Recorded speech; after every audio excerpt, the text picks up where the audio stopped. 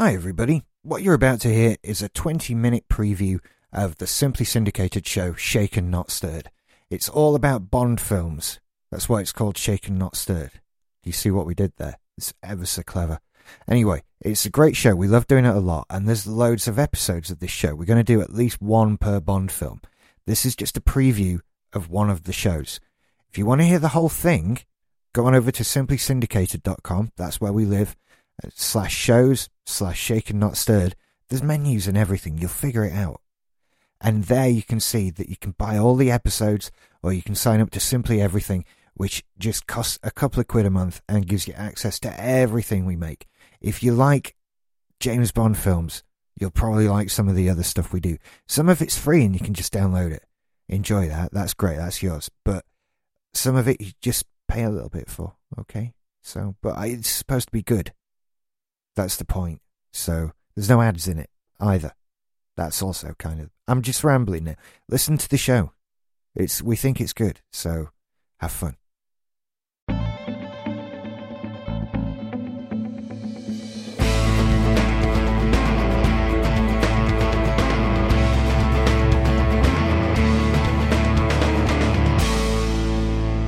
Hello, welcome to Shaken Not Stirred.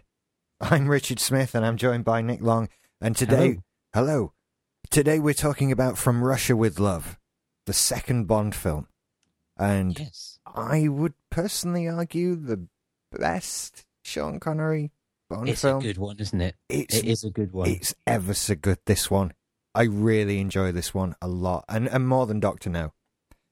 Yeah, I can pick holes quite happily in Dr. No, but this one, it's longer than I remember, you know. Me too. I always feel like it ends with the sequence on the train. Yeah. And then there's like another half hour after that. Yeah, there's the boat chase, there's fighting the old woman in the hotel room, there's all kinds of things. I'd completely forgotten about that one. I had, and I've seen this movie 200 times. I know. And do you know what? It was only until this watching...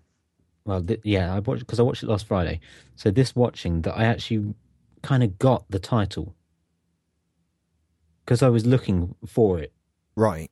Because they try and put the title in each of the films, and I was looking for it, and I only realised it only finally clicked because it's always been From Russia with Love, and I assumed it was something to do with Russia, and it kind of is, but it was only this time I worked out why it was called that. Because he writes it on the photo. Yeah, but it's because the idea is that, well, we're kind of getting into the plot here, but basically, Bond's sent on a mission to recover this encryption device that the Russians use so they can decode all the transmissions and see what the Russians are up to. And it's because this supposed Russian spy is defecting. So it's kind of a present from Russia with love. It is. It's genius. So, we that's basically all of it, isn't it? That's it. Thank you for listening. Yeah, that's the plot of this film, and there you go. There's actually a bit more to it. I think that's pretty much the plot of the book.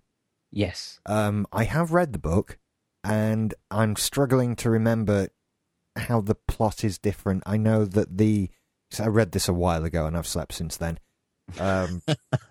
But I know that Spectre aren't involved in the book. It is just the Russians, which is funny because it seemed almost pointless to introduce Spectre in this film. Well, apparently that was to kind of make it a bit less political. Yeah, which seems fair enough. And in 1963, I think tensions with the Russians were fairly high. Yeah, something to do with a war that was a bit chilly. It's something like that, I think. And so let's not make a film about them killing us all, or trying to, or things like that. And we'll have this terrorist organisation instead, which is a lot less frightening, somehow. Well, I suppose because that's not real, is it? But the Russians were real, and they were definitely there, and weren't fans of ours at the time. No. It's one way of putting it. They didn't like us very much. So the story goes, they're kind of contacted by this woman who is... See, I think I'm channeling the book now. This kind of low-ranking cryptologist, whatever. No, she's not even that, is she? She's just in the military. She's a secretary. Yeah. And But she does use it. She does use the device, though. In the film, this is. Right, yeah. She does use the device. But Because she knows how it works. She's kind of seen a picture of James Bond in all her filing and has fallen in love with him, and so has decided he's the guy that she's going to see when she defects, along with the special typewriter Lecter machine. Which has got nothing at all to do with the machines that were captured in the Second World War. No, nothing whatsoever. We have Sean Connery's James Bond, obviously, Tatiana Romanova as Daniela Bianchi. It's so full of foreign names, I can't say. I am terrible. And the one thing I've realised about the early Bond films, having rewatched them, I think I said it last time, they don't introduce anyone. No, they don't, do they? In one scene, and then no one's introduced. No one uses character names throughout. I never noticed that.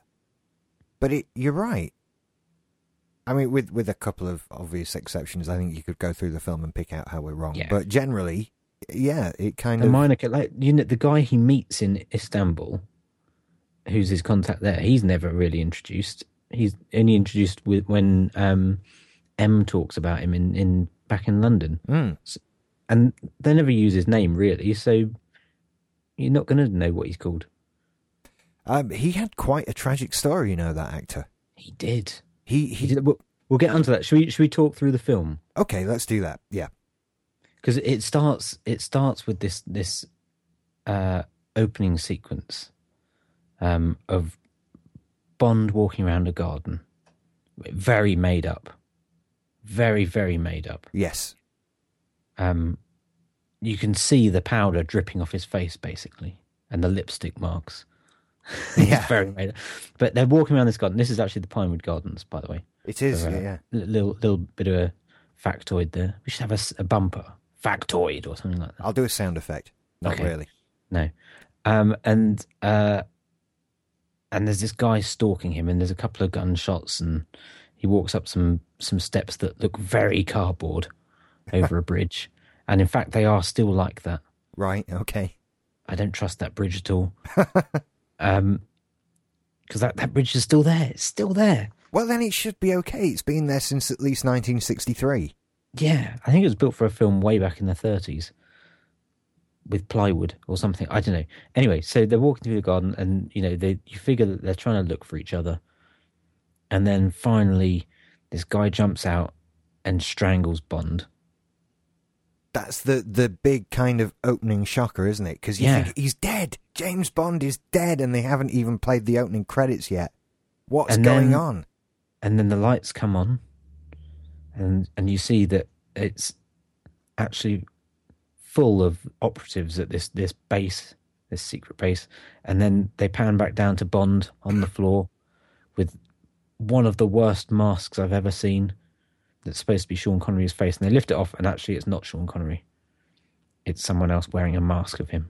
Someone who got the shit job that day. Yeah. He must have pissed someone off. Clearly. You're going to fight Robert Shaw to the death dressed as James Bond. What have I done? I was late today. I understand, but why this? Why? Poor bastard. And he's been timed. So he's like, well done. Yes, you did it in 3 minutes and whatever, or however long it took. And then we're into the title sequence. So it doesn't really explain anything, except that it was like a training exercise. Yeah, for this really ominous, frightening guy. Who, again, this... reminds me of Dolph Lundgren, Robert Shaw does? Yeah. I see what you're saying there. Yeah. In the book, and this is probably the last one of these I'm ever going to be able to say that with, because I'm not reading another one right now. The character of what's his name, Grant, played by Robert Shaw, is much darker than he is in the film, and I think it's purely because in a book you've got much more time to go into things. So you get his backstory, and you find out that he is an absolute total psychopath. You get his backstory from him being a child on a farm in God knows where. And he has a thing for, he enjoys killing. And so he starts with small animals and works his way up.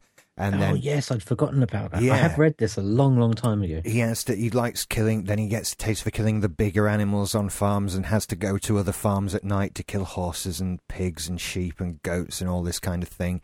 and then progresses to drunk people alone in the dark and that sort of thing. He's just an absolute psychopath, which almost comes across in the film, but obviously not in quite as much detail. But I've always thought, and it remains true, Robert Shaw is just one of the best Bond bad guys. Yeah, he is. And I actually put it down, and we'll come back to this later, but I put it down to him being reasonably well physically matched to Sean Connery. Mm-hmm. So if Robert Shaw and Sean Connery were to have a fight in real life, I don't know who I'd say would win that fight. And they're some of the best ones, unlike Roger Moore fighting Jaws. Or in fact... Fighting in quotation marks. Yes, in fact, fighting the stunt anyone. double fighting Jaws. Yeah, you'd be killed instantly, straight away, pretty boy. What are you doing? But in this one, no, it's really well... they're really well matched. And I don't think we actually saw that level of matching again until Pierce Brosnan fought Sean Bean on the satellite dish in GoldenEye. Because they were just two slightly aging Englishmen. Yeah. Well, and an Irishman. And an Irish, yes, but in the film, they're English. Between them, they're 66% of a walk into a bar joke. They are. If you could throw Sean Connery in there, you'd get the 100%. Yeah. This next, I think, significant thing in this film, when he gets his mission, is we meet Q for the first time. Yes. Well, yeah, you have the title sequence first, which I love. I love this because it's effectively lights shining onto belly dancers. Yes, it is. And it's done very well. Very well. Like, you wouldn't get a title sequence like this today. No. And I do appreciate the kind of funky wah-wah organ sound that plays throughout the opening credits. It's still not a song. They've yet to come to that, and that comes in with Goldfinger, doesn't it? With Shirley Bassey. Quite a few things come in with Goldfinger. Sort of the weirder, more fantastical gadgets come in there. Whereas with this one, when he gets his stuff from Q, it's all kind of reasonable. I get that you would have that kind of stuff. Here's a briefcase with some spare ammunition hidden in it and some emergency cash if you need it, or gold sovereigns, which I don't know what you would have done with in 1963. No, I guess it was just barter power. But you've missed out an important bit, actually, Rich, where we meet Spectre. Oh, I apologise, of course. I'm getting ahead of myself. There's this massive set that's a really weird moment. It seems to be a lot of money wasted on this set, building a massive set for a chess tournament where it's effectively a 2-minute scene of a chess game. But yes, then after that we meet Frau Farbissima. Oh, no, sorry. Wrong film again. That was Austin Powers. This is Spectre. We meet the three, or two of the agents from Spectre and someone with a cat. This is the first stroking a white cat. It is, isn't it? He's, I want to say Blofeld. Yes, he is. That's his name. Yeah, that's how he's credited. But they don't say who played him, actually. It's just it says on the end credits Blofeld and then question mark, which I thought was a neat little thing. Now, the guy who actually played him was the actor Richard Dawson, who played Strangways in Doctor No. Ah, of course it was, yes. But it could have been anyone, because you just see his hand stroking a cat. You know? And the top of his head. Yeah, it could have been my dad, for all I know. He's got hair. Yeah.